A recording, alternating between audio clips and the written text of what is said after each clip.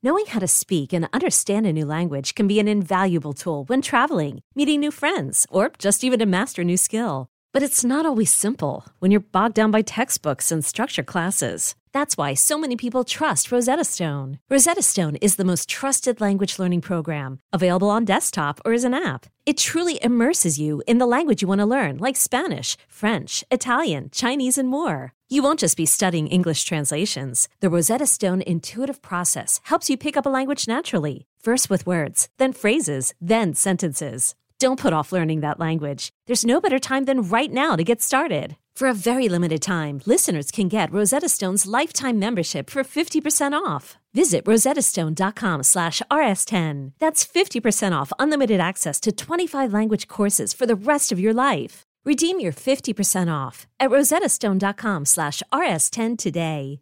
Is your child struggling with a specific subject or need help with homework? Are they asking questions that you're not sure you can fully answer? IXL Learning is an online learning program for kids. It covers math, language arts, science, and social studies. IXL is designed. This program will improve your kids' grades. Studies done in almost every state in the country. The kids who had IXL are consistently doing better. Powered by advanced algorithms, IXL gives the right help to each kid no matter the age or personality. And it doesn't have to eat up all your time. One subscription gets you everything for all the kids in your home, pre-K to 12th grade. So don't miss out. 1 in 4 students in the U.S. are learning with IXL. IXL is used in 95 of the top 100 school districts in the U.S. Make an impact on your child's learning. Get IXL now. And listeners can get an exclusive 20% off IXL membership when they sign up today at IXL.com/audio. Visit IXL.com/audio to get the most effective learning program out there at the best price. Hey folks, this is Kevin. On this week's episode of Risk from the Guys We Fucked podcast, we have Corinne Fisher. I let him pull anal beads out of my butt, which if you haven't tried it, feels like the cleanest poop you've ever taken. Right?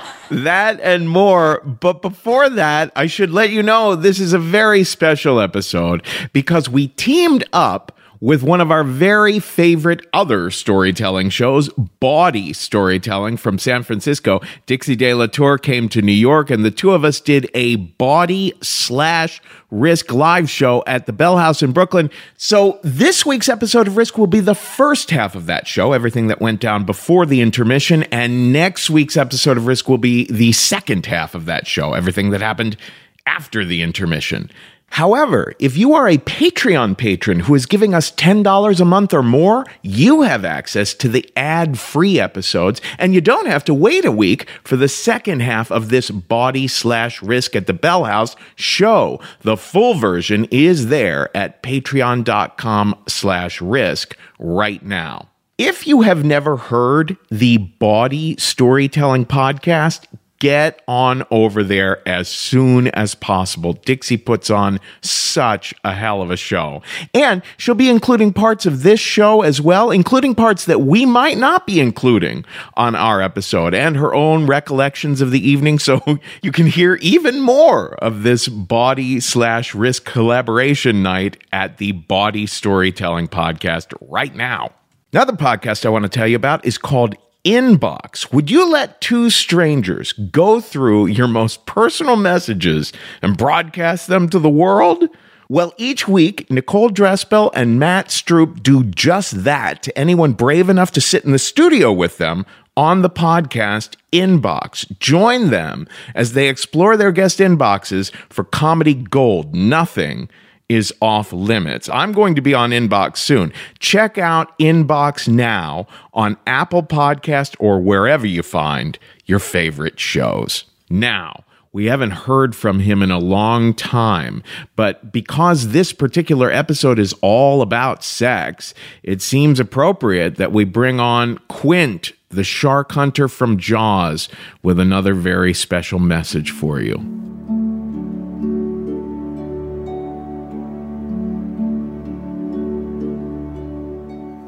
You know, when I get a craving to go cheeks to cheeks, I slide on down the beef banister and head to AdamandEve.com.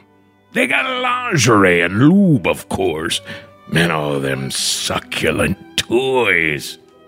They got the hot toboggan, the salmon cannon, and the fountain of youth. They got the sopping walnut, the wily Filipino, and the Joyce Carol Oots.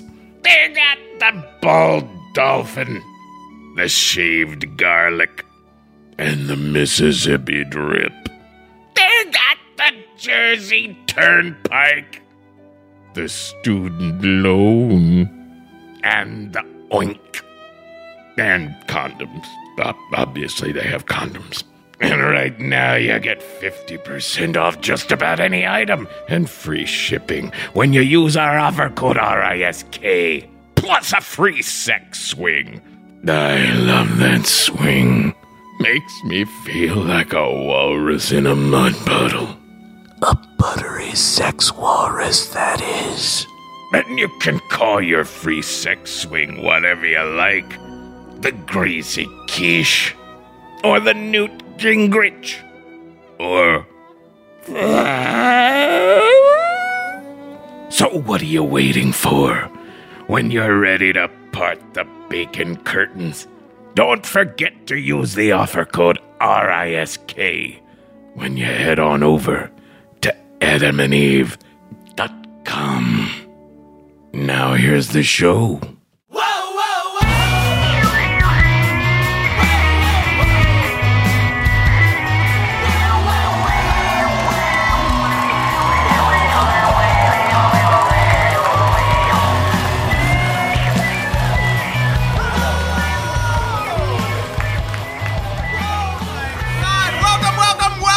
Brooklyn! How's everyone feeling? Oh my God, I have been so excited for this night, especially because I get to co-host it with San Francisco's own Dixie De La Tour! I have not been to Brooklyn in 5 years. Oh my God. I know. You gotta show her a thing or two, Brooklyn. I hear y'all are perverts here. Is that true? We have a very perverted evening of stories for you tonight, my friends. Oh, my goodness gracious. Yes, how many people here have heard the Body Storytelling podcast before or ever been to a body show? Good for you. We've done body and risk shows in San Francisco before, but never here in New York, so it's very exciting. Yeah. And the reason that I have a podcast is because Kevin Allison inspired me. I've been doing shows for almost 11 years, live shows, and he's shown me that talking to people through podcasts means that we go so much further and meet so many new people and get so many new stories. So many weirder people. Yes, indeed. I like we that. wouldn't have had all the cannibals and murderers if they were all just right here in town. Those people spread themselves out. So listen, if you're brand new, if you don't know what Risk is, I'll introduce Risk and you introduce Body. Okay. It's two shows in one tonight. Risk is a show where people tell true stories they never thought they'd dare to share in public. So it's the kind of stories you will not hear on NPR. Now, Risk is not just sex stories. Like I was saying before, there might be someone who's attempted to kill their mother or someone who overdosed on LSD and ate their own feces. But there's also often very sexy stories. And we were inspired to include so many sexy stories when we first saw a Body storytelling show all those years ago. Aww. Before there was a Risk, there was a Body. Yep. Yeah. And I've been doing live storytelling shows in San Francisco for almost 11 years. I was a sex party producer, and I was invited to a storytelling event for Burning Man, and I went, oh, perverts could kick this shit up and down the street. And what originally started as a coffee clutch, where I said, we're going to get together, we're going to tell each other stories about our sex lives, and everybody went, that's great, where do we fuck? And I went, we ain't gonna fuck. And they're like, that's the stupidest thing I ever heard in my life. And I convinced them, let's just try it. And at the end of the night, they went, this is fucking awesome. And I'm like, right? So what started as just this tiny little thing in the pervert community, eventually people wanted to come hear the stories and were afraid that they were going to have to tell their own story. So I had to start curating that shit. And I just love listening to people's stories.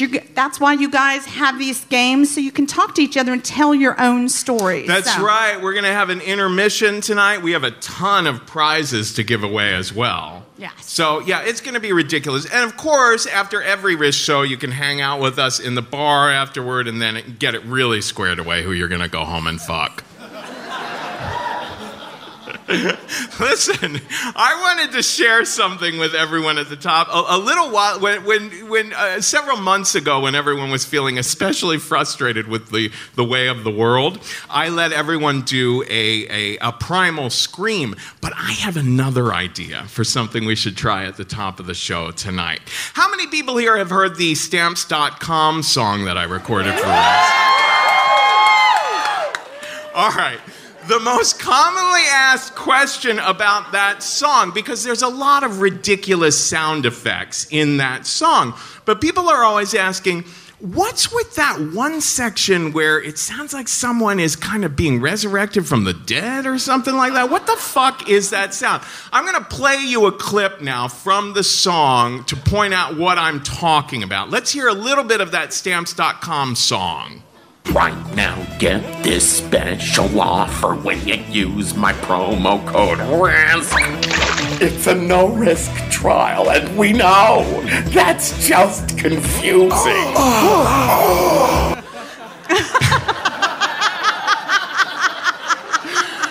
People are like, what the fuck is that? Well, you might have heard the episode of Risk called Kevin Goes to Kink Camp. Woo! When I went to Kink Camp, because for years and years and years, I was used to going to gay male orgies. And the thing about gay male orgies is no one says jack shit to each other. You never learn anything about anyone, right? But when I went to Kink Camp for the first time, it was lesbians and bi and trans. Everyone was there. And whenever you're at a place where lesbians are involved, there's going to be a lot of chatting about things. So that weekend was the first time I attended an orgy where people were coming up to me afterwards saying, "You are really loud when you have sex. You're an audiophile, right? You should record yourself." I was like, holy shit, maybe I should. So for the next 3 months or so, I recorded every orgasm I had. Whether I was with someone or alone, I set that recorder up and I was like, wow, I do make a lot of weird noise. So just for fun, as a little Easter egg that no one would ever really know about, I put 5 Kevin Allison orgasms right in the middle of the Stamps.com song.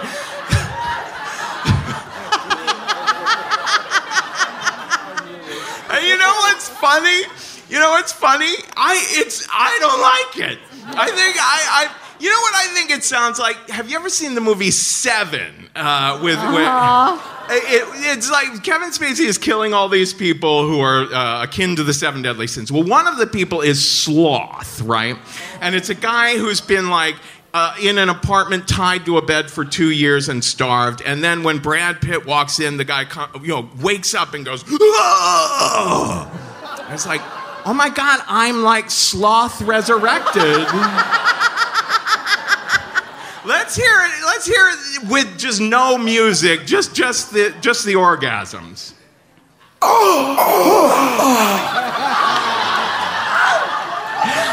You see? There's 5 of them. It's 5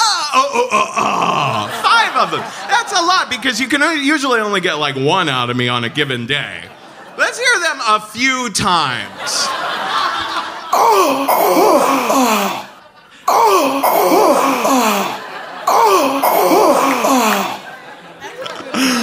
So now you know what it sounds like to be with me.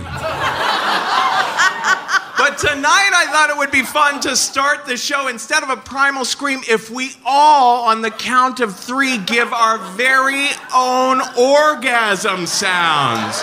Let's just get this shit started with a big ol' O. All right, here we go. 1, 2, 3.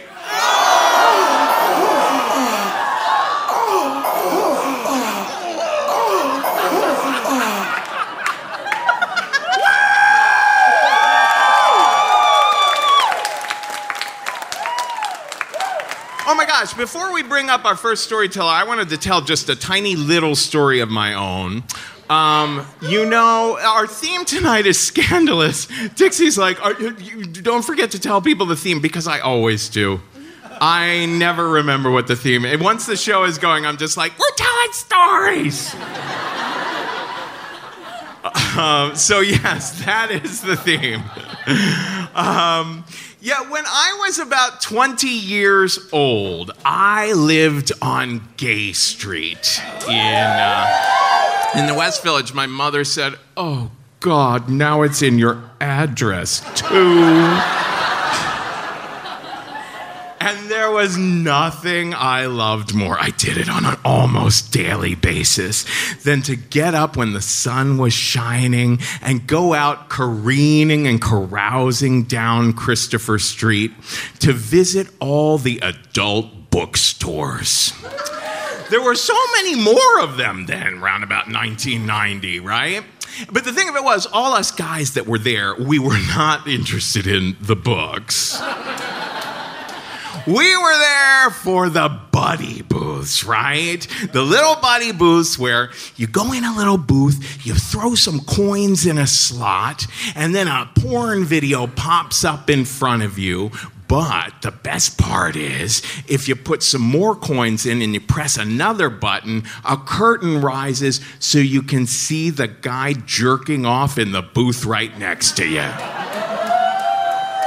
Now, of course, there were laws about how, you weren't really supposed to be having sex with other people in a commercial establishment, but all us guys who went to the buddy booths were there to break those rules, right?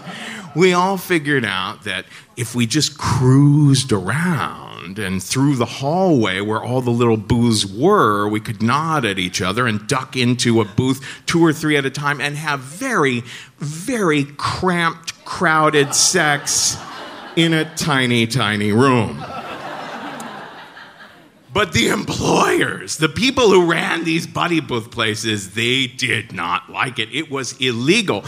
They were usually Persian or Arab guys who didn't really relate to anything that was really going on there. All they knew was that they had to regularly run downstairs and with a tiny little miniature baseball bat, bang on the doors and say, "It's one at a time in the booths." Sometimes they would even take a crowbar and pry the door open, and 2 or 3 guys would come falling out like clothes out of a stuffed closet, right? And they'd have their pants around their ankles and be spilling poppers, and they'd be yelling back at them. They'd be like, "We were just about to finish, jeez!" Well, one day, it's a bright, sunshiny afternoon, and I go to my very favorite place. It was right down by the water at the end of Christopher Street, so it was especially skeezy. But this particular day, there was a fire. There was a full-blown building fire happening across the street. So I walked in and I noticed that everyone employed there was very distracted. They were talking to the firemen and the cops. They were really worried about whether it might spread or something like that. And I thought, oh my gosh, if I go downstairs now, I hope there's a lot of guys because the mice will play while the cat's away. So I'm walking down the stairs into the buddy booths area, and I can see that, holy shit, there's about 10 guys there, and ain't nobody in the booths.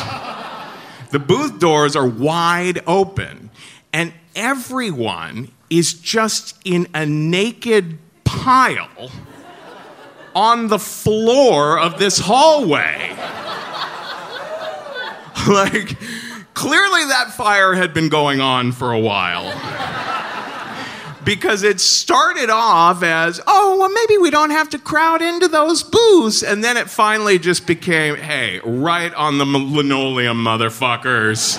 Let's become a 10-headed, bare-ass fuck beast. Hit the floor.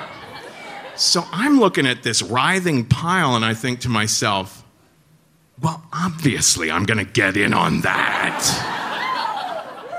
So I've got my pants down, and I'm laying down, and I've just got this lovely Latino guy's cock in my mouth.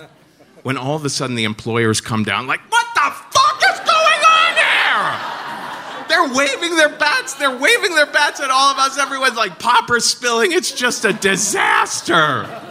Everyone's like, oh my God. And this old man next to me says, well, that was fun while it lasted. And I said, yeah, kind of makes me want to learn how to start a fire. All righty.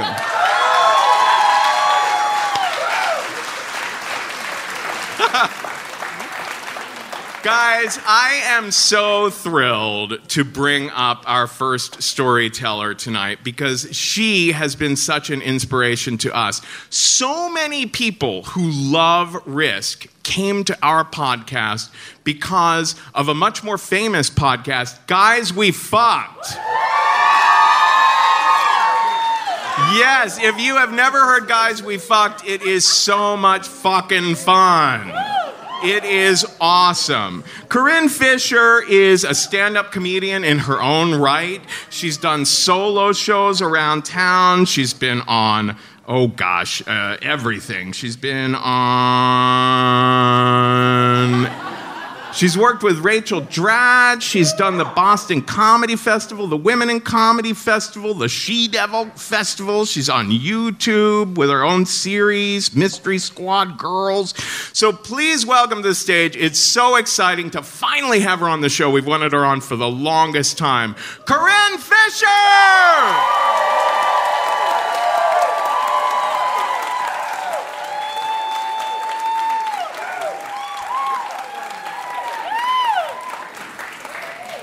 Guys, I'm on YouTube. Isn't that cool?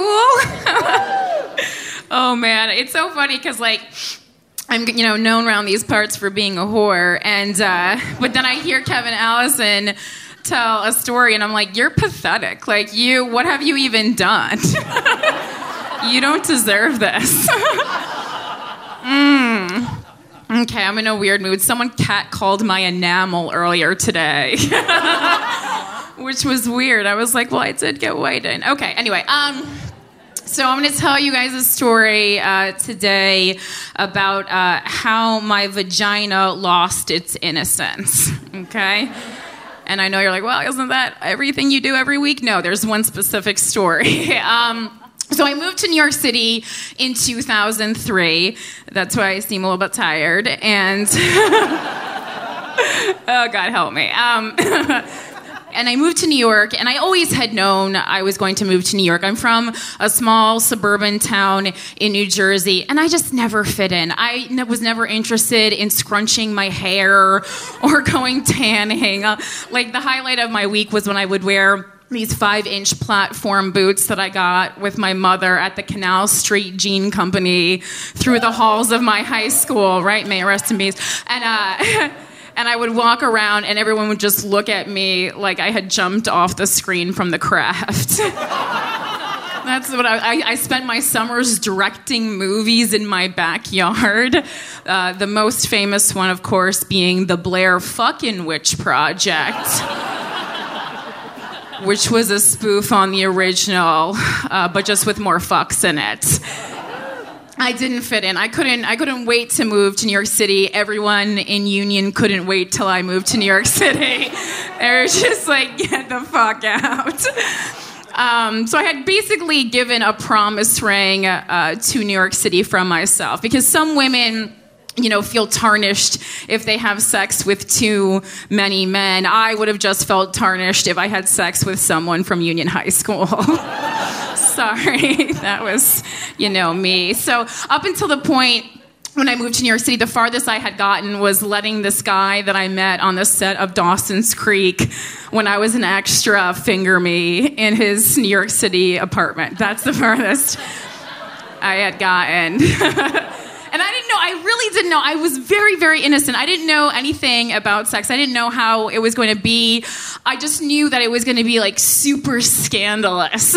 Like that scene in Cruel Intentions where Sarah Michelle Gellar backwards dry humps Ryan Phillippe. Yes. And I was like, that's what it's going to be like. And so I moved to New York City with two goals. The first goal was to become a successful filmmaker, and the second goal was to fuck. So, yeah, thank you. I did it. Yay! I did it a few times. And so obviously I had to get everything in order and prepare for, the filmmaking, but also mostly the fucking. And so the one thing I decided I needed to do to fuck was to shave my pussy bare, okay? I don't know where I think it was just me acting against my mother, because my mother would always walk around angrily anytime she saw like a picture on the internet or a movie, and she would be like, bald vaginas are for children. Whoa. Okay, Mom, thank you. And I get it. Like, she was a woman of the 70s. I was a young woman of the 2000s. And it was beyond her control. My pussy was gonna go Britney, bitch. I had to do it. I was a woman. It was my decision to do with the hair on my vagina what I wanted to do. So I stole my mom's $2 Gillette razor. Like, not even a new one. There was a whole package. I took the one out of the caddy that she was using, and I lathered my vagina up with a Dove bar of soap. We were from a simple household. And I shaved that pussy bare. That's actually still how I shave my vagina to this day. I have you know, and it's better than waxing. Waxing makes me cry like a little baby. So I did that, and then I rinsed the hair out, and I put it back, and my mom totally found out. She literally left me a note on my staircase in the same house where we lived together, being like, did you use my razor? That's why I have communication problems. And so I packed my stuff up, and away to New York City I went, and I was very excited. And I hadn't been in New York City to go to film school more than a month when I met the man who would become the first great love of my life, okay? His name was Jim. He looked like a tall Bon Jovi. His family's net worth was $6 billion. And this was the most exciting part to me. He told me, I know Ashton Kutcher. Because I'm his stand-in. Whoa! $6 billion, who cares? Let's meet Ashton Kutcher. I was very excited about that. And so my best friend Tommy was auditioning Jim to be the lead opposite me in this student film we were making, Silent, on a Bolex. It was beautiful. And Tommy goes, well, you'll be working with Corinne, and pointed to me. And he looks over in my direction. He goes, I'm off the project. But he was joking. He really just wanted to have like copious amounts of sex with me. And I thought it was the most charming thing that I had ever heard in my entire life. Like a snarky joke. Come on, I was like minutes past 18 years old. I was very amped to have sex with this Bon Jovi $6 billion net worth Ashton Kutcher stand-in model. We started dating, and I very quickly realized that Jim was a pervert. Like, I had hit the jackpot. I was so excited because secretly, I had wanted to date a pervert for so long. Like, I was attracted to the villains who tied the girls to train tracks in silent films. as they curled their mustaches. That is exactly what I wanted to do. And up until that point, I had never had an orgasm in my entire life. Yeah, I knew like masturbating was a thing, but I was busy. I don't know. I just never tried it. I wasn't scared. I was just busy. And so I remember laying down in the top bunk of my dorm room on the Little Mermaid sheets I had ripped off my childhood bed as I kind of, gave myself over to science and let Jim, 8 years older, teach me about my own body. And he was wonderful. I really couldn't ask for anyone who was more kind or respectful or knowledgeable about the female body, considering he was a man. And we did all kinds of things together. I dressed up as a sexy Christmas elf for him. I learned that when you give someone a hand job, the penis kind of helps out. It moves. I didn't know that until then, and so that was fun. I got very into porn. Jim's best friend owned a porn DVD store in upstate New York, and he would send us boxes of Vivid DVDs, which became my favorite porn production company, except for this one title that I was very partial to called Wet Cotton Panties. They're on about 14 now, so check it out if you're interested. I think it's a very good title. And I let him rub ice on my nipples, and I let him pull anal beads out of my butt, which, if you haven't tried it, feels like the cleanest poop you've ever taken. Right? It's like all the satisfaction of a poop, none of the cleanup. I love it. Right? It's like, And one night before a trip to Las Vegas, I even let him convince me that I could pee on him sexually, right? And I have to say sexually because I had a terrible bedwetting problem as a child, so technically I've also peed on my brother. But it was much different.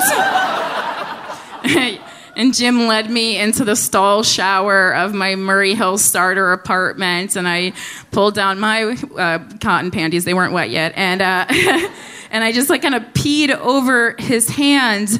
And I was just kind of proud of myself for feeling comfortable enough to urinate on somebody else without them being disgusted, without me being disgusted.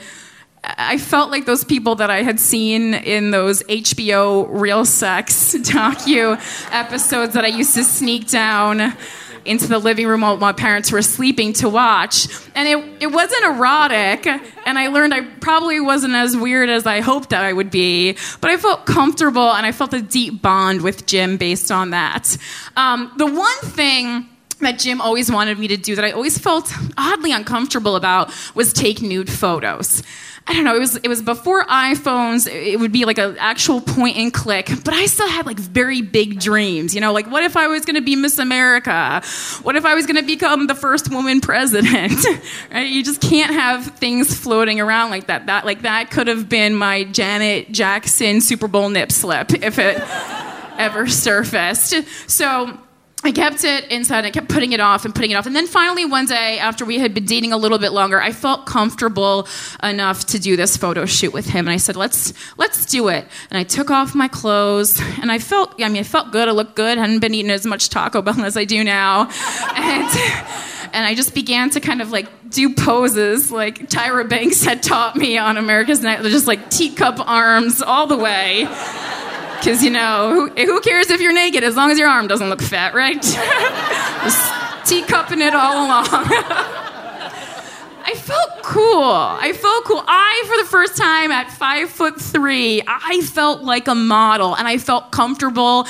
And Jim was really cool. He had an avant-garde sense of art, and so he didn't take pictures of my whole body. He would go piece by piece anatomically, right boob, left boob, vagina, half your, and I thought that was great. So if you put it together, it's a weird nude ransom Picasso picture.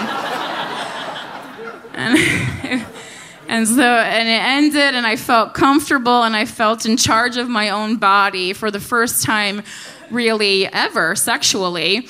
And, weeks passed, and Jim was always kind of bored because he had so much money, so he used to do promotional modeling. And this particular week, he had a gig for Best Buy's Geek Squad. And all he had to do, this is promotional modeling, remember, not modeling. And all he had to do was sit in this giant see-through square case in the middle of Union Square Park and pretend to type on a computer. That was the whole gig. Because I don't know what the promotional strategy here was. Like, we would just walk by the park and be like, that guy's hot. That guy has a computer from Best Buy. Maybe if I get a computer from Best Buy, I will also be hot.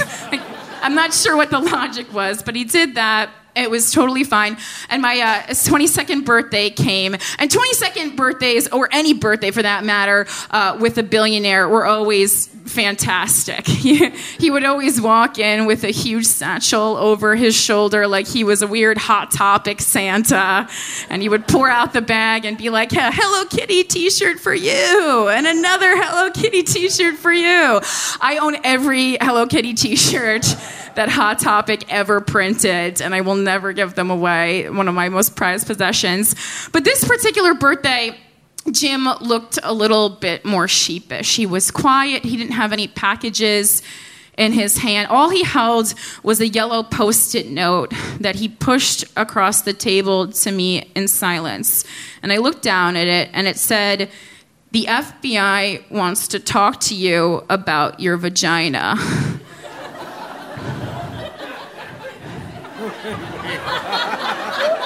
I said, come again? What? I don't know if you've ever heard that sentence. Probably never. Hopefully never.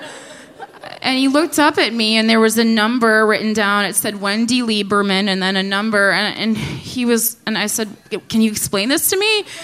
He was like, Corinne, I'm so sorry. A couple weeks ago when I was doing that Best Buy Geek Squad promotional modeling gig, I made a stupid lapse in judgment, and I pulled up your pictures on the computer, and I looked at them, and I guess I forgot to log out. Yeah, I was still so confused, because, that wasn't the best move, but I don't think the FBI needs to get involved with your stupidity, right? And he went on, and he said, I know this sounds crazy, yeah. But one of the other people who was on this promotional modeling gig with me was arrested recently for possession of child pornography and pedophilia. And so every computer that he's worked on in the past 6 months has been confiscated. And on this particular computer, they found photos of your right boob, your left boob, and your vagina, because they had been posted on Craigslist by, I guess, that guy. And so I was feeling a lot of feelings. I was scared. I was scared because up until that point, the only involvement I had had with the law was when I was sitting in the park with my friend from college selling T-shirts that said, Mary Kate Olsen took my spot at NYU. And I got them confiscated by the park police because I didn't have a vendor's permit. Okay, so that was me. That was my criminal record up until that point. I was feeling confused that men could be so stupid. And then I was feeling flattered that at 22, my vagina didn't look a day over 17. I had to come to terms with the fact that I needed to call the FBI and claim my own vagina. So I went to bed, and I woke up very early the next morning. It was like Christmas morning, but only I was a terrified Jew. And I was trying to figure out how this sexual awakening had kind of turned into this nightmare for me because other people weren't responsible with their sexuality. But I took a few deep breaths and I sat down on the cold linoleum tiles of my dorm room floor, which previously had been so much fun and carefree and photos. And the phone rang, and it rang, and all of a sudden I heard that really cool old sound that you don't get to hear anymore when the tape picks up on the voicemail, and you're like, yes, I don't have to talk to anybody. And so I said, hi, my name is Corinne Fisher. My boyfriend is Jim. You spoke to him. Just wanted to let you know that the photos in question are, in fact, of my vagina. I'm 22. I consented to them. And if you need anything else, please just give me a call back. And I clicked off on my hot pink T-Mobile phone. I was scratched up from other times I was pissed at Jim and had thrown it on the sidewalks of New York. And I wasn't mad this time. I was okay because I had a new relationship with my vagina. I had a new ownership over it. And, maybe I didn't get a fancy box for my birthday that year with ribbons and wrapping paper, but I had my own box, right? And it was a very youthful-looking one at that. Thank you so much, guys.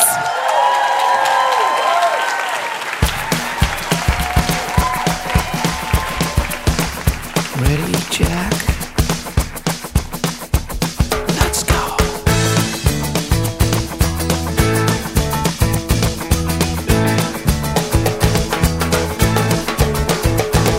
Remember Pajama rolled out of bed and she ran to the police station. When the papa found out, he began to shout, started the investigation. It was against the law. It was against the law. What the mama saw, it was against the law. The mama looked down and spit on the ground every time my name gets mentioned. And Papa said, oh, I won't get that boy, gonna stick him in the house of detention. Well, I'm on my way, I don't know where I'm going. I'm on my way, I'm taking my time, but I don't know how. Goodbye, Rosie, Queen of Corona. See me and Julio down by the schoolyard. See me and Julio down by the schoolyard. This is Risk. This is Jesse Malin behind me now, and we just heard from Corinne Fisher of the Guys We Fucked podcast. If you are a Guys We Fucked fan and you're here for the first time, tell your friends. Spread the word. Get more people listening to Risk and to Body Storytelling. You can find Body at bodystorytelling.com. Now, I just want to give a quick shout out to two of our newest Patreon patrons, Kirsty Thompson and Pamela Boudreau. If anyone gives us $25 a month or more over at patreon.com/risk, we give them a shout out here. It is hugely beneficial to us. We rely on the help from our fans in order to keep all this running. And there's tons of bonus content there. Ad-free episodes as well as stories you'd never hear on the podcast and other sorts of prizes at patreon.com/risk. Now, before we get back to the show, let's hear those orgasms again. Take it from this redhead queer. You don't have time to go to the post office. It will be packed with so many people you'll want to scream. So use Stamps.com instead. You use your own computer and printer to print your U.S. postage for your letters and packages. We use Stamps.com. Why don't you use Stamps.com? Right now, get this special offer when you use my promo code RISK. It's a 4-week trial, and we know that's not confusing. Plus $110 bonus off with a digital scale and free postage. Go to Stamps.com before anything else. Click the mic on the homepage and type in RISK. That's Stamps.com. Enter RISK. Okay, let's get back to the Body/Risk live show at the Bell House in Brooklyn. Our next storyteller is also a podcaster. He is the co-host of an amazing podcast called Off the Cuffs, a kink and BDSM podcast for anyone in the lifestyle or those that are just curious. Here he is now. This is Dick Wound. Obviously, that's his scene name, with a story we call The Little Death.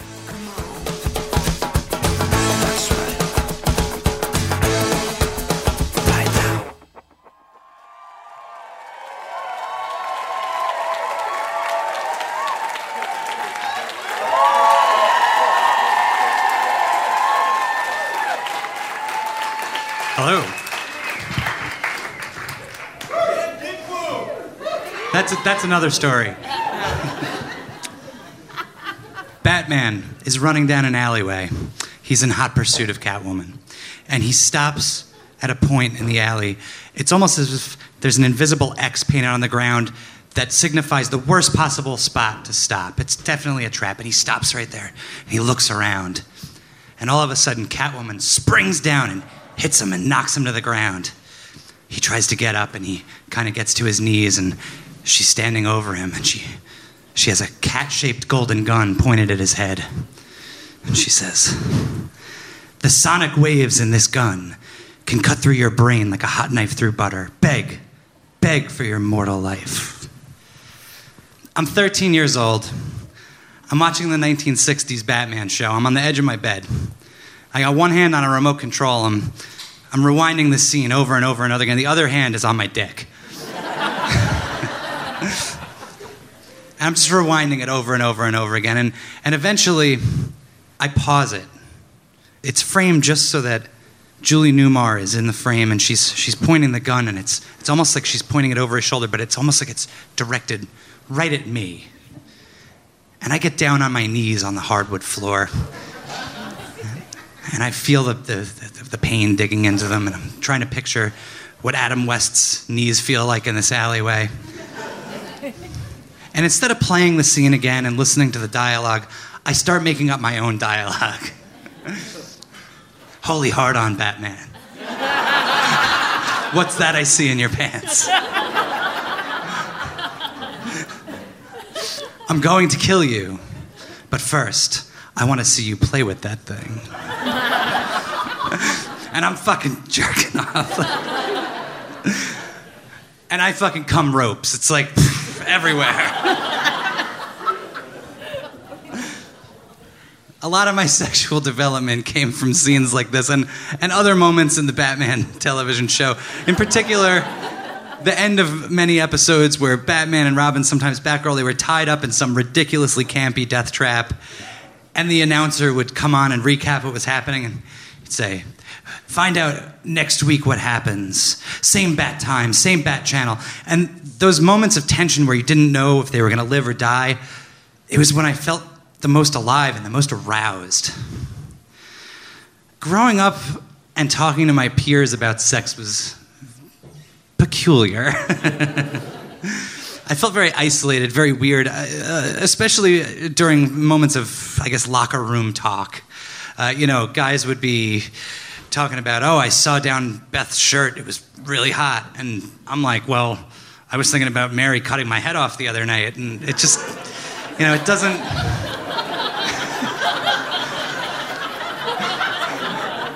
They don't really go together. So it's a little lonely. And, for years I kept it all to myself. And one day I was dating this girl, and she was a little bit older than me. I was about 16. She was about 20. Don't tell anyone. And out of nowhere, one day, we're in my room, and we're getting a little drunk, and she just throws me up against the wall. And a knife comes out of nowhere. Where the fuck did this thing come from?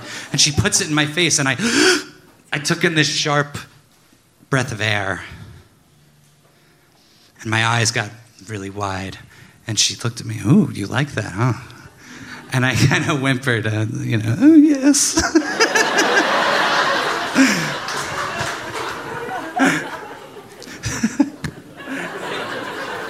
So she takes the knife and she puts it up my shirt. And she runs it up my body, and it comes out the collar, and it sticks out, and she rips down and cuts my shirt off. I'd like to say it was in one smooth motion, but picture that being like really sexy, and then like deduct some like awkward points. It took a few tries. But the shirt came off, and then the pants came off, and then she's running this knife up and down my body, and we get on the ground and we fuck. And she's jabbing me in the ribcage with this knife.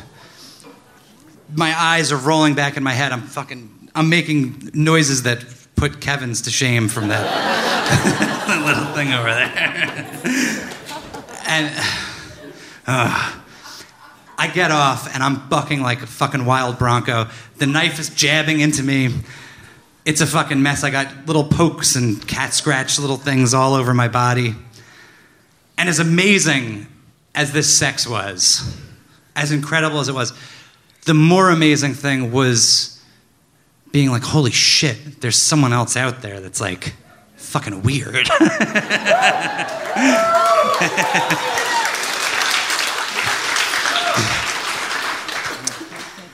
It gave me the confidence to start talking about some of the weird stuff. And first I went all in, and I was, like, oh, I want to cut my head off, blah, blah, blah. And then I realized, dial it back a little bit, My friends all kind of accepted me as just the weird guy, and, I could say things if someone was going to take a piss, I'd be like, leave the door open, or like, I like to smell women's armpits, like, that type of stuff. And it was great because I was able to connect to more people and find other weirdos like me.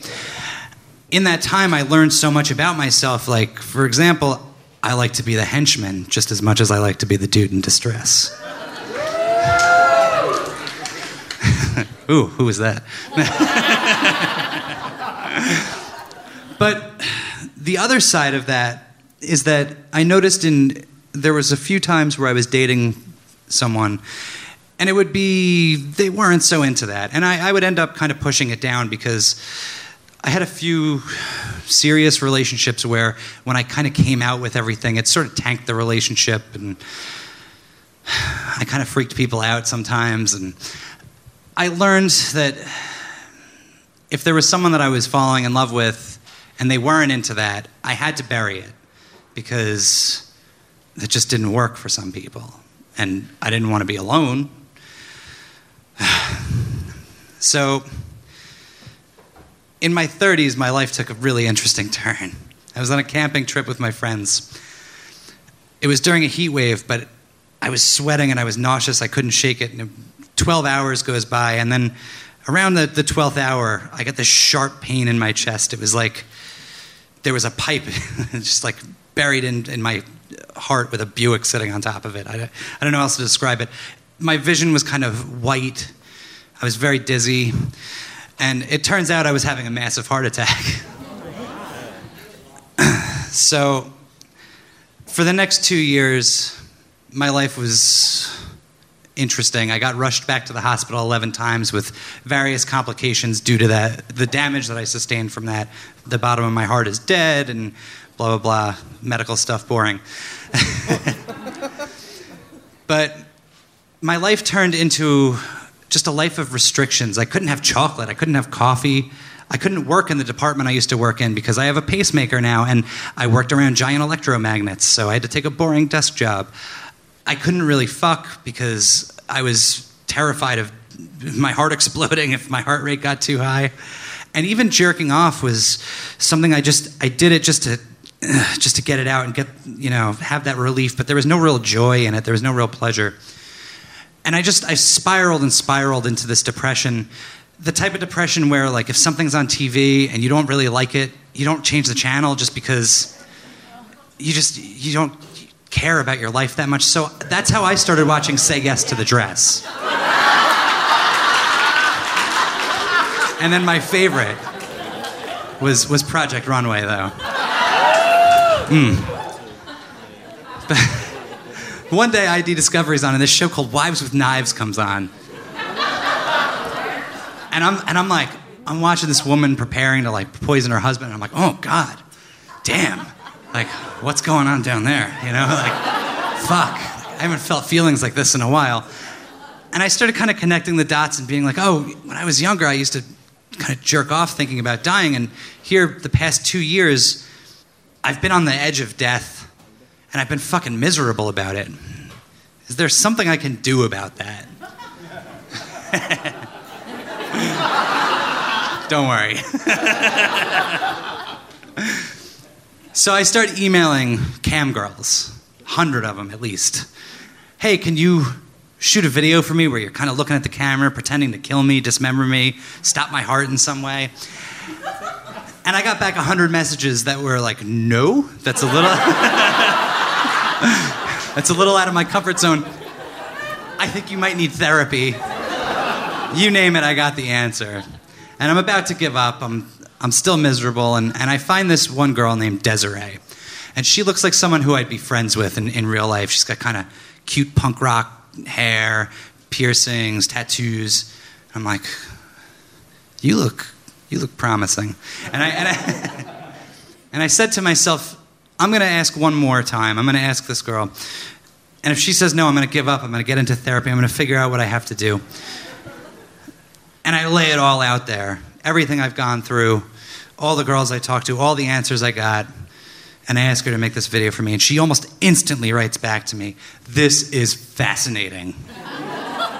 Of course I'll do this for you. Just send me a script. So like a week later, I get an email with a link to this video. And I watch it. And it's this kind of standard. I'm tied to a chair in a dirty basement. And she's got a set of jumper cables. And she's, why were you in my house? What were you looking for? And I'm not fucking answering because, like, I'm a fucking masochist, you know? So she's coming at me with the jumper cables. And I just watched it. I didn't jerk off anything. I just watched it. But I was rock fucking hard. I watched it a few times, and then I finally got up the balls to watch it again with my pants off. So I'm watching it, and I'm jerking off, but I'm going slow. And I'm really feeling what my hand feels like on my dick and how good that feels. And it's the first time I've thought about that in 2 years. This wasn't a time where I was just gonna quick get it out just so that you don't fucking go postal or whatever. This was for me.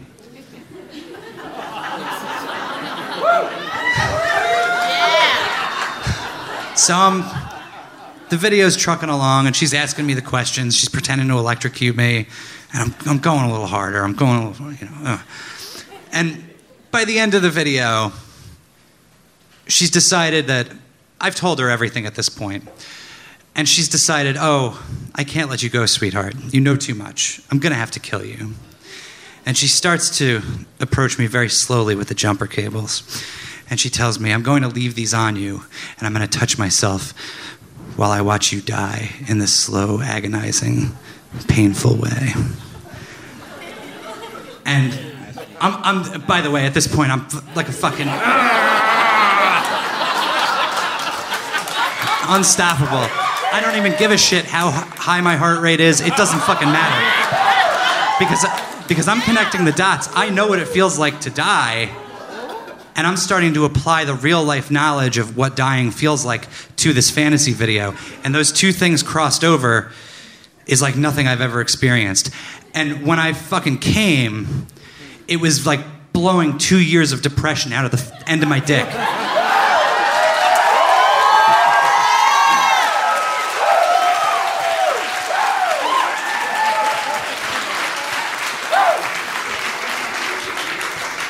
So at this point, I decided I can't do this pushing this shit down anymore. I need to get out there. I need to be me. So I find this website, FetLife. All of you, friend me. No. Dick_wound.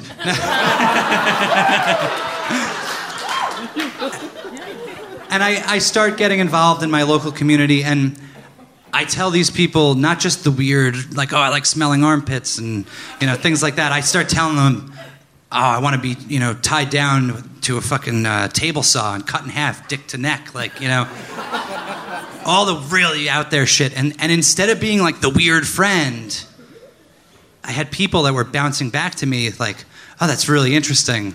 That's kind of hot. Not really my thing, but here's what I'm into. For the first time in my life, I felt like I had friends and like a sense of community that I had never had before. And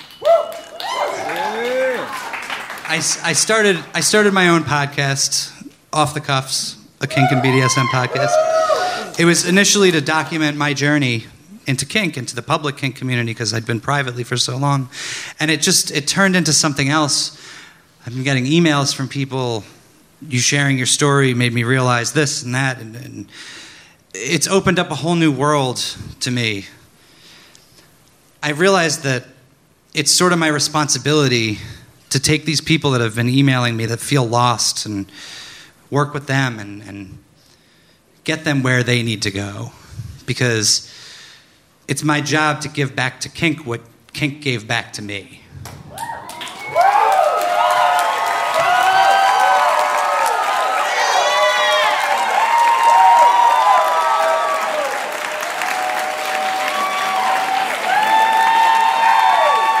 Dick Wound, everyone! Yes, indeedy. By the way, I have been a guest on the Off the Cuffs podcast. Maybe you will be a guest on the Off the Cuffs podcast one day. That just reminded me, I really hadn't thought of this in a while. That story reminded me. There was once a time that I was all tied up and the guy I was with brought out a big-ass knife. My safe word is always red, and I was just like, red, red, red, red, red, red, red, red, red, red, red, red, red. He said, oh, so I guess I shouldn't bring out the gun? Like, please, no, red squared. A few months back on the Risk podcast, I shared a story, a pretty epic story about engaging in piss play. And it was this story where I'm at an all-male kink camp for the first time, and I get ambushed. And two guys handcuff me, and they throw me down on the ground, and they get about 7 or 8 other men to use me as their human urinal. Or maybe it was on This American Life.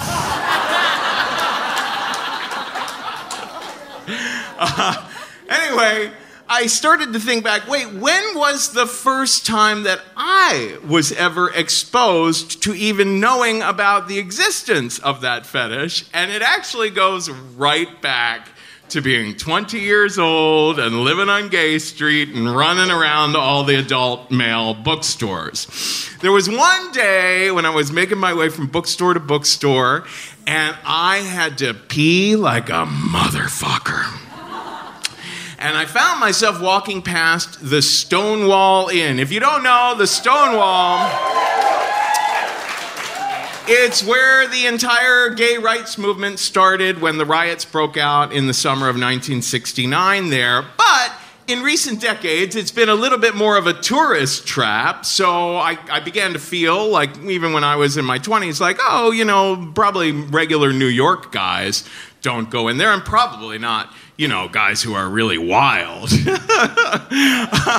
So I run in there this one particular day, and it had been so sunshiny outside that when I came in, I was just kind of blinded by the darkness. You know, they had red lights in there, so it was kind of David Lynchy. But I was having a hard time adjusting to the light, and I was just like, oh my God, I just gotta pee so bad. And I found my way back to the bathroom. Now, it was grungier back then. They've kind of renovated it now, but back then, they didn't even really have like a proper toilet in this place. They didn't even have what we would call like a regular urinal in this place. They had a trough. Like what you would feed pigs from.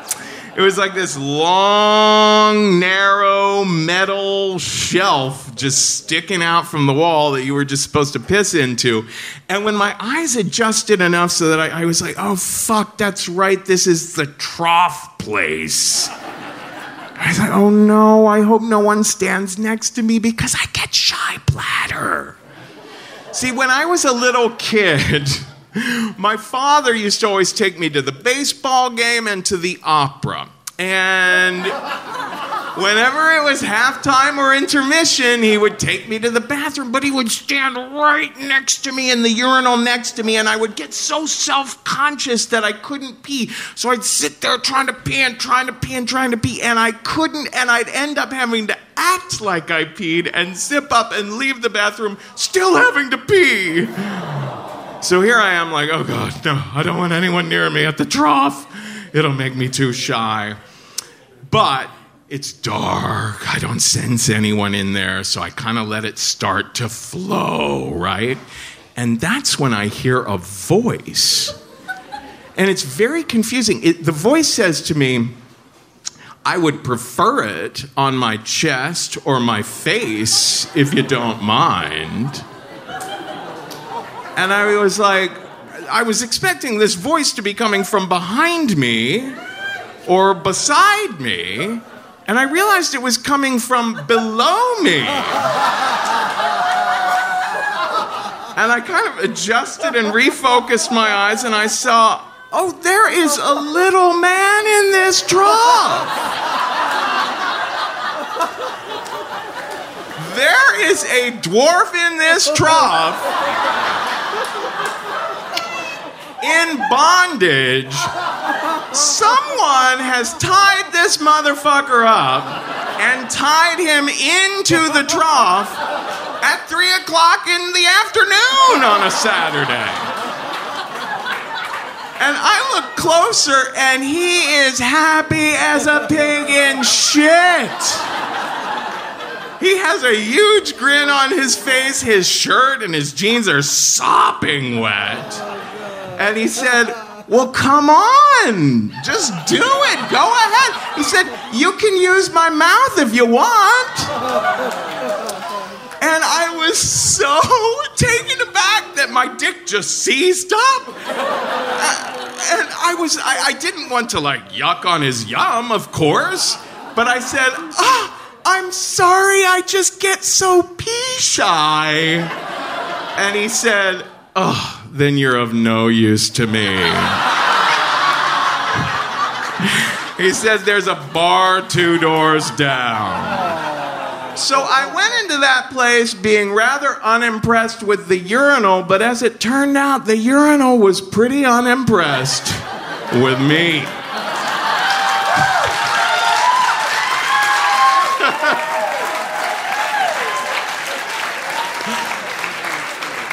Folks, I am so honored and thrilled and touched to bring our next storyteller to the stage. She, like I said, Dixie De La Tour has been an inspiration of mine for years because she not only encourages and supports and just kind of like gives this like mama's love to people, encouraging people to share not just their sex stuff, but their love. You know, I mean, it is so touching to see how she gets a room loving each other. And it really has been an inspiration to me for years and years and years. And we've had so much fun every time we've done these shows together in San Francisco. So we're thrilled to have her with us tonight. Also, she is one hell of a storyteller. So please welcome to the stage, Dixie De La Tour!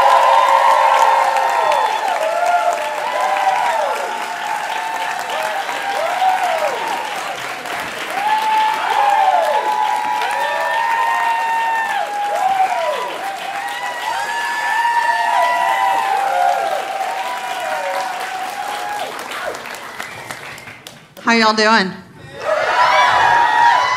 How many of you gonna get up and go pee while I tell my story now?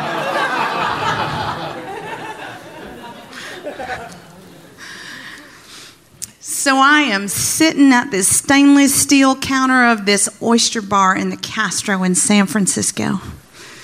And I am having oysters and champagne. And I'm sitting next to my date, who is the hottest man I have ever been out with. He's got like a shaved head and a goatee and olive skin, and he's wiry and he's hairy, and everything about this man turns me on. Have you ever seen the movie The Mummy, the Brendan Fraser Mummy? Yeah. You know the guy Imhotep, the mummy? He looked just like Imhotep. Best of all, this guy's just smart. Everything about him is smart. We are sitting there having oysters and champagne together. We are all over each other in this tiny little place. There's only like 24 seats in it. And he's grazing my tits as he reaches across to get the vinaigrette for the oysters. And I'm a little bit more brazen, and I reach under and I grab his hard dick underneath the counter through his jeans. And people are starting to notice. In fact, the leather daddy on the other side of Andy, my date that evening, is definitely noticing. And he agrees with me that Andy is the hottest man in this restaurant. And so at some point, he reaches across to pretend to get the salt. And as he does, he touches Andy's arm, and Andy looks up to see who's touching him, and this leather daddy just eye fucks the shit out of him. Normally that would make me feel a little bit nervous, but I'm just smiling ear to ear. And I look at that leather daddy in the eye, and I go, that's so sweet. But you can back up a little bit, because that load is mine tonight. I'd met Andy off Craigslist. We'd been going out about 3 weeks. I loved the fact that, I loved his picture. He definitely was attractive to me. But he was a high school math teacher. He loved to talk about stuff that I couldn't even figure out what the hell he was talking about. And he liked the fact that my email address was betterfedbetterhead@gmail.com.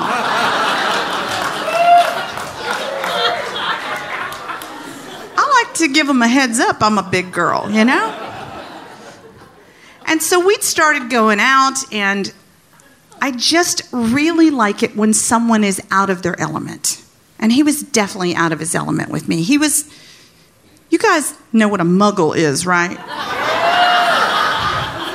I like to date muggles. I like really normal, never done anything in the sex world, because it makes me feel kind of smart and powerful, you know?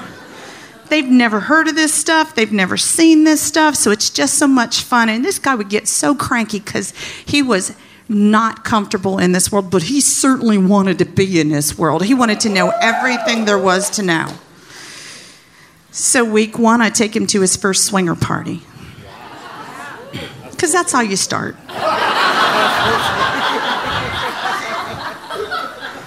And week 2, I take him to his first dungeon, and I explain the etiquette of the dungeon and what an X-Cross is and all of that kind of stuff. And every time he's just uncomfortable, but he loves it at the same time. And the 3rd week, I take him out and I introduce sushi in a hot tub. I introduce sushi in a hot tub. So we go rent a hot tub by the hour, and we have eel, and we have spicy tuna, and we're finger banging each other, and we're boffing until all the water's out of the hot tub. And as we walk out of the hot tub place, he goes, Dix, you have just introduced me to so many new things.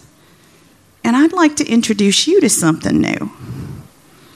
I'd like you to find a fantasy that you've never done before, and I want to make that fantasy come true for you. Isn't that sweet? And I went to that place you go when you want to be a badass. And I went, oh, honey, I've done a lot of stuff. I'm not sure what you could introduce me to that I haven't done. I know how to make people squirt, and I've done fisting. I've done a lot of stuff. That's really sweet, but I can't think of a single thing that you might be able to show me. And he's like, well, I want you to promise that you're going to keep it in mind. And I'm like, okay, I'll think about it. So he spends the night. The next morning's a Monday morning. He goes off to his job to teach kids high school math, and I go off to my job at an advertising agency. And I'm talking to my coworker, Mike Stars. He's this flamboyant gay character, always wearing this bright tropical shirt. And he's like, how's your weekend? I'm like, I'm dating the hottest nerd. Oh my God. Everything about him just totally works for me.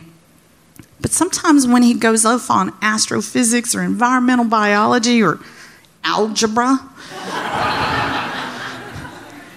I just want to go, yeah, flowers are pretty, because I don't feel very smart. Mike just smiles at me and he goes, well, you can be a little insecure sometime, but I want you to remember you have something that Andy does not have. And I'm like, well, what's that? And he goes, you have a blowjob trophy.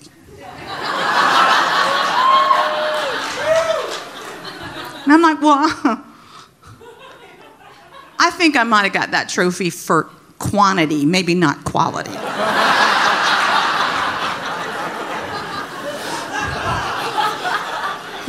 Well, okay, how about the fact that you invented a kind of blowjob? Do y'all want to learn what kind of blowjob So I invented a kind of blowjob called the Wet Dixie. So Wet Dixie is when I would often like to surprise guys with this. I would carry around this giant bottle of lube in my purse. And get their dick all nice and hard, and then when they weren't looking, you'd reach in your purse and you'd fill your hand up with lube, and when they weren't looking, you went like this. And you'd get it all warm like room temperature. And then you do that champagne blowjob trick where you go down on their dick, because if you spill it, they're kind of onto you. And I suck their dick, and it feels like the wettest pussy you've ever had on your dick. One time I was doing it to this guy, and we were in a car, and he was 20-something, and I was much older than him, and I sneak, and I get the lube in my hand, and I put it in, and I go down on him, and he's just like, wait a minute, wait. What the fuck are you doing down there?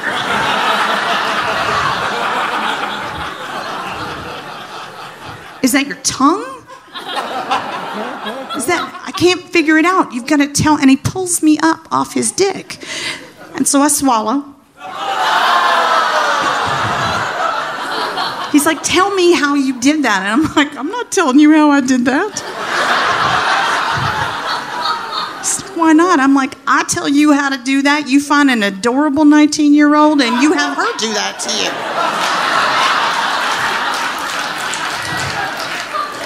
And when that happens, I'm out of the business. So if you want KFC, you got to come to the Colonel, motherfucker.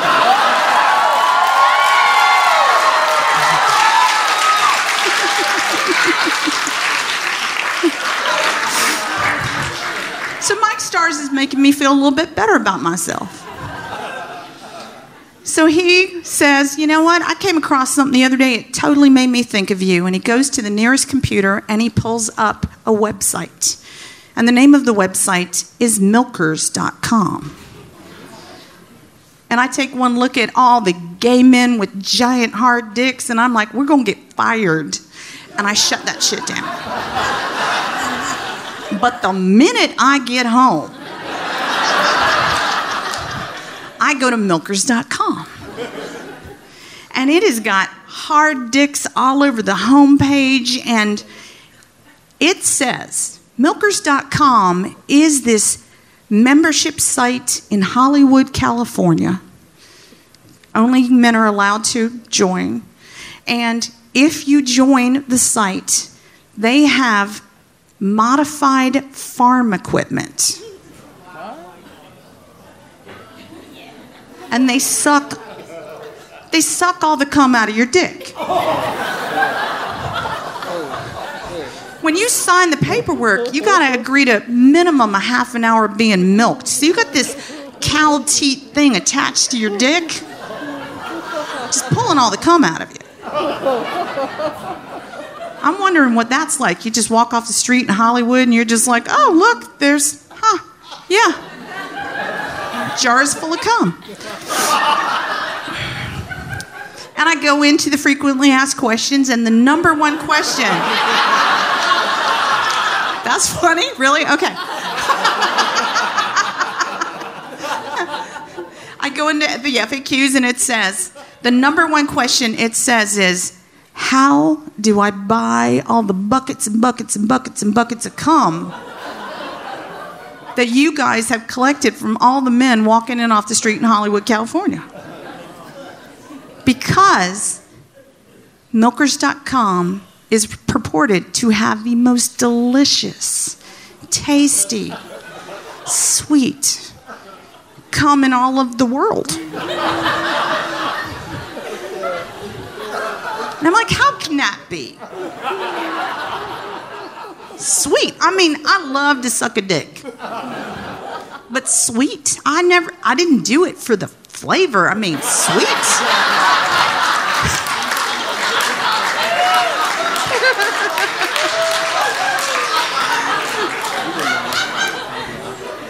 And that takes me right back to my first blowjob. And my first blowjob was my boyfriend, Brian Fisher. Brian Fisher, we lived in the Blue Ridge Mountains of Virginia.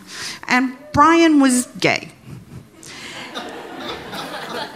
And I would say, so you've sucked a dick, what's that like? You know?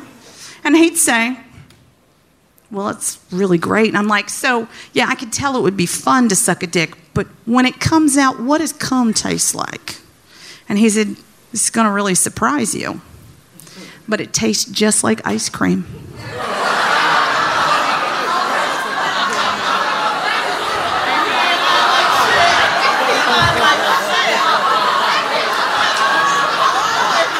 And I'm like, it does not. And he goes, it does. It really does. And I'm like, huh. And he goes, well, why don't you find out? We're up in a hayloft on a neighbor's property. He's sitting on a hay bale. He shucks down his pants and he's like, get to town. Come on, you can find out yourself. And I'm like, okay, all right, fine. He's giving me pointers as I'm sucking his dick. It's getting hard. And I'm looking up at his face and he's got this expectant look. And I'm like, well, he's really into it. And I'm just watching his face and I feel his dick kind of get hard. And then all of a sudden, he comes in my mouth.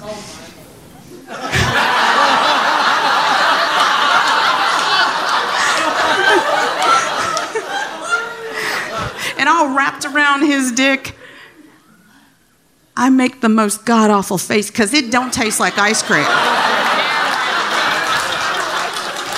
damn right. It tastes like rattlesnake venom is what it tastes like. Brian falls off the hay bale laughing. He's just crying, saying, I wish you could have seen your face when you swallowed.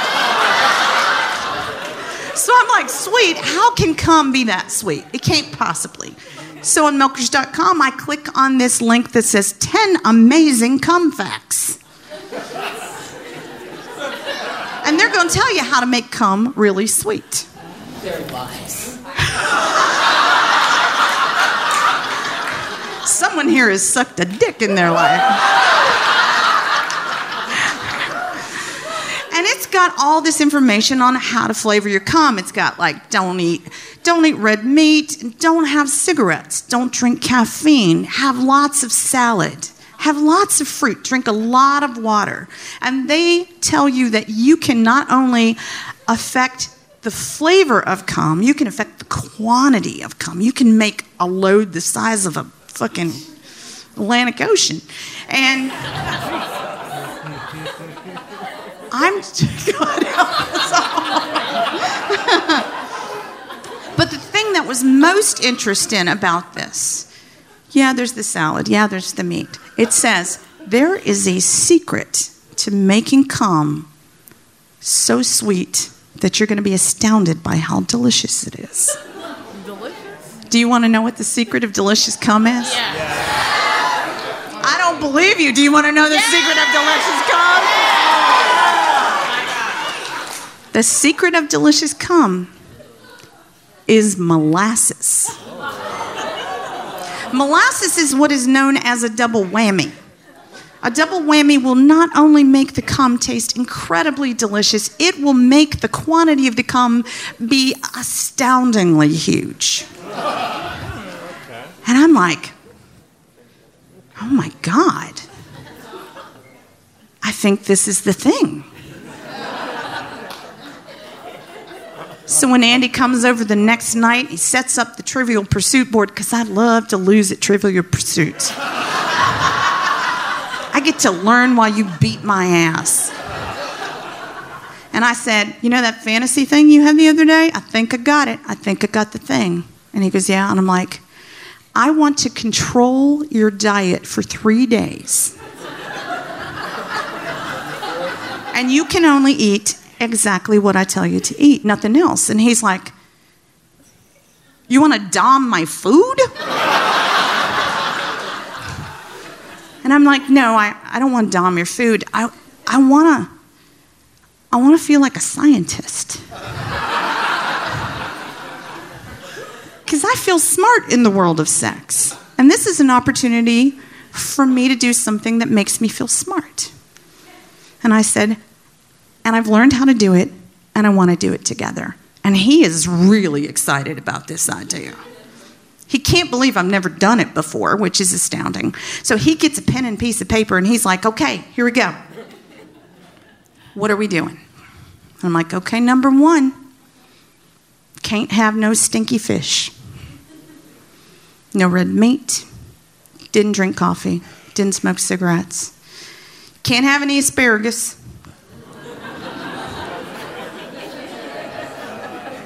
Can't have any beer. You're dying over there, aren't you? No beer. Number 2, you are going to have tons and tons of salad. You're going to drink a lot of water. You're going to have a lot of fruit. You're going to have melon and papaya and kiwi and bananas and all of these things sweeten your cum. Pineapple for sure, absolutely. Give that man a round of applause. That person is a pervert. Pineapple's the most obvious one. Thank you for bringing that up. Number 3, every single day, you are going to have as much molasses as you can get into your body. He's like, well, how am I going to do that? Nobody eats molasses. And I'm like, well, you could get up in the morning, you could do a couple tablespoons before you go to work. That's one way. Or you could have fruitcake. You could have gingerbread, which has molasses in it. You could have homemade oatmeal cookies made with molasses. You could have baked beans, but you can only do that one for the first 2 days. All of these things have molasses in them. And it's really important that to see if this science experiment has worked, you cannot masturbate or have sex for the next 3 days. And he's like, well, okay, that's going to be hard, but let's do it. So the next morning he gets up and he is on his new diet. And the hottest foreplay I have ever experienced is this guy calling me 3 or 4 times a day, going, I'm eating Caesar salad.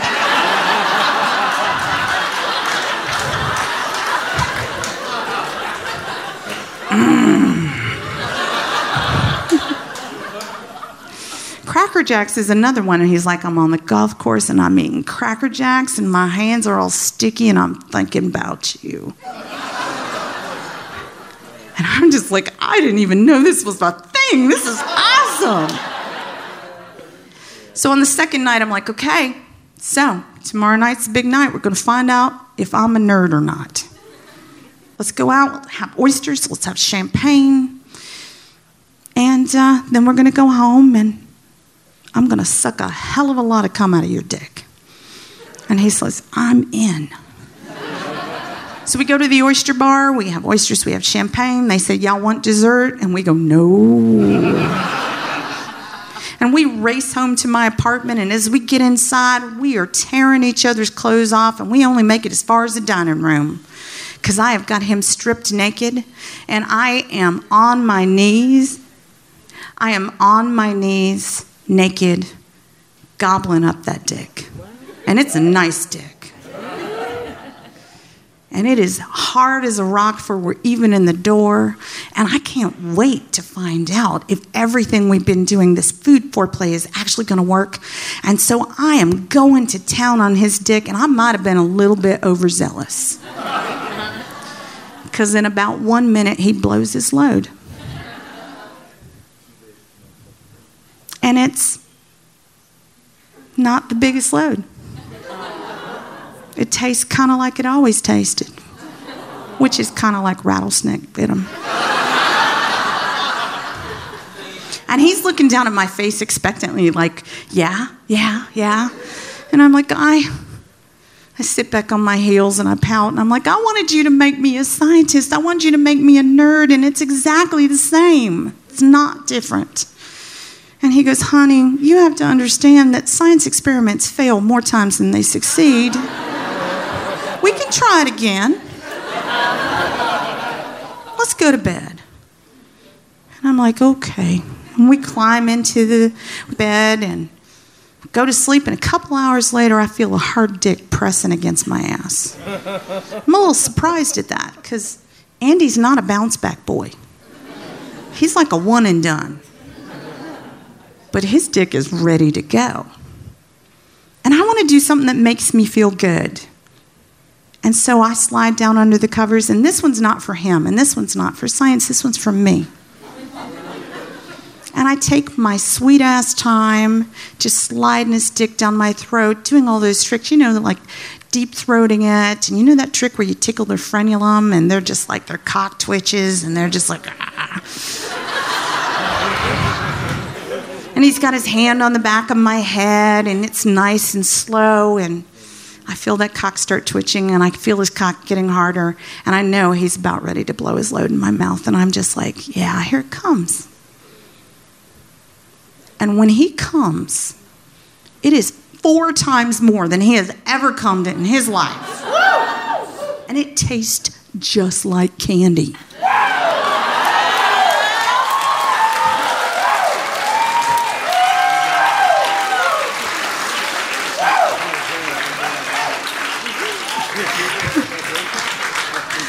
And I hold it in my mouth. I don't swallow it. And I'm just like, wow, that's amazing. Is that papaya? Yeah. Huh. I taste a little cinnamon from the oatmeal cookies. And there's some nutmeg and banana and pineapple. And way down underneath, I taste that deep, dark, black strap molasses.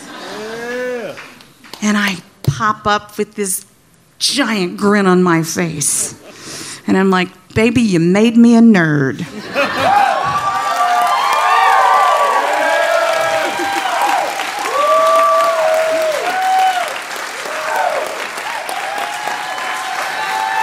Thank you.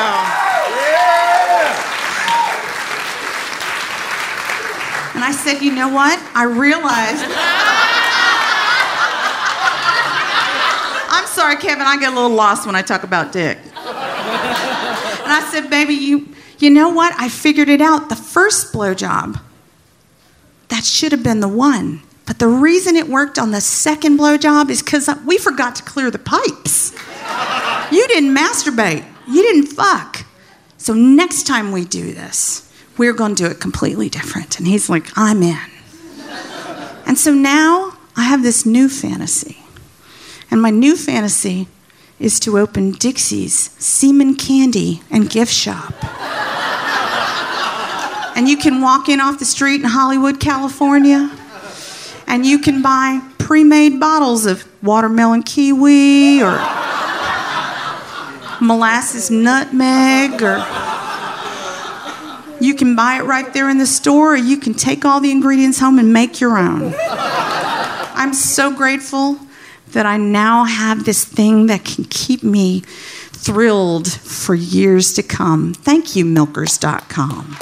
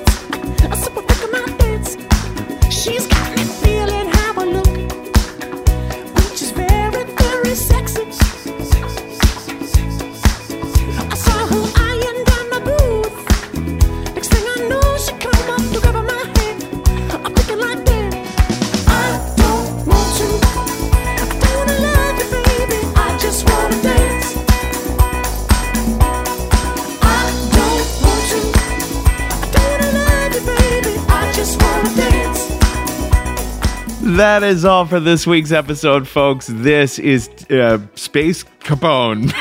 Behind me now, it's Space Capone, believe me. And we just heard from Dixie De La Tour. Now, we're going to hear the second half of the Risk/Body live show at the Bell House in Brooklyn next week. On next week's episode, we'll bring you the rest of this remarkable evening of stories.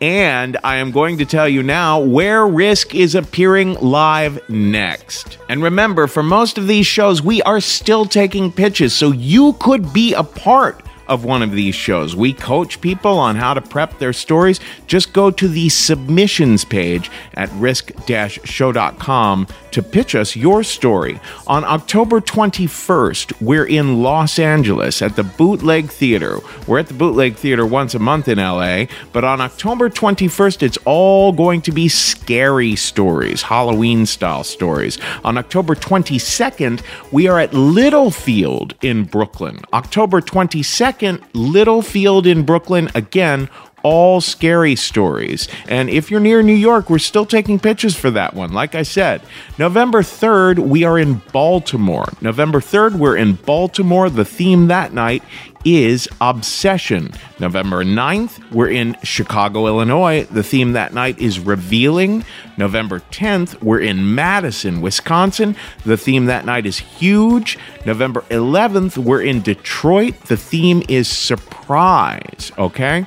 Now, on December 2nd, we are in Phoenix, Arizona. For the first time ever in Phoenix, the theme that night is Jaw-dropping. And like I said, just pitch us at risk-show.com/submissions. If you're looking for any help on how to learn storytelling, you can always find us also at thestorystudio.org. We have video courses that you can download and take in your own time, or we do one-on-one training over Skype in person. We have in-person workshops in New York, in Los Angeles, and even in Minneapolis. You should also know that at thestorystudio.org, we do corporate workshops. So those workshops, we're working on stories that are totally unlike the kinds of stories you would hear on the Risk podcast, right? They're all business narratives, and we've taught corporate workshops at Google, Citibank, Sunglass Hut, Princeton University, Pfizer, USA Today, IBM, American Express. The list just goes on and on. So look us up at thestorystudio.org. Folks, today's the day. Take a risk.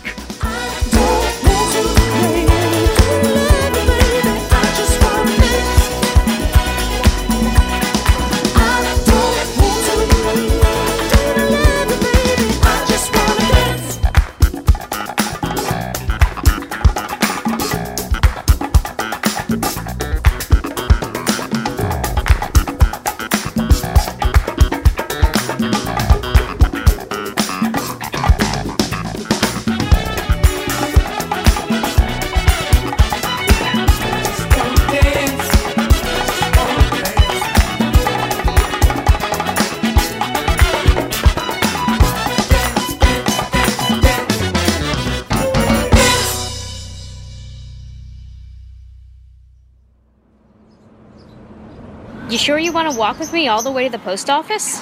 Don't worry about it. It's on my way home anyway. Aw, thanks. Hey, did you hear that new conspiracy theory about Risk? What? Yeah, apparently they started putting subliminal messages in their episodes. Really? Yeah. People got tired of Kevin's voice, so he started hiding ads in the other stories. You know that doesn't actually work, right? See for yourself. So, I'm Italian, from South Philly. Italian people are very Catholic because they come from a place with a purpose. Why do I want to never go to the post office again?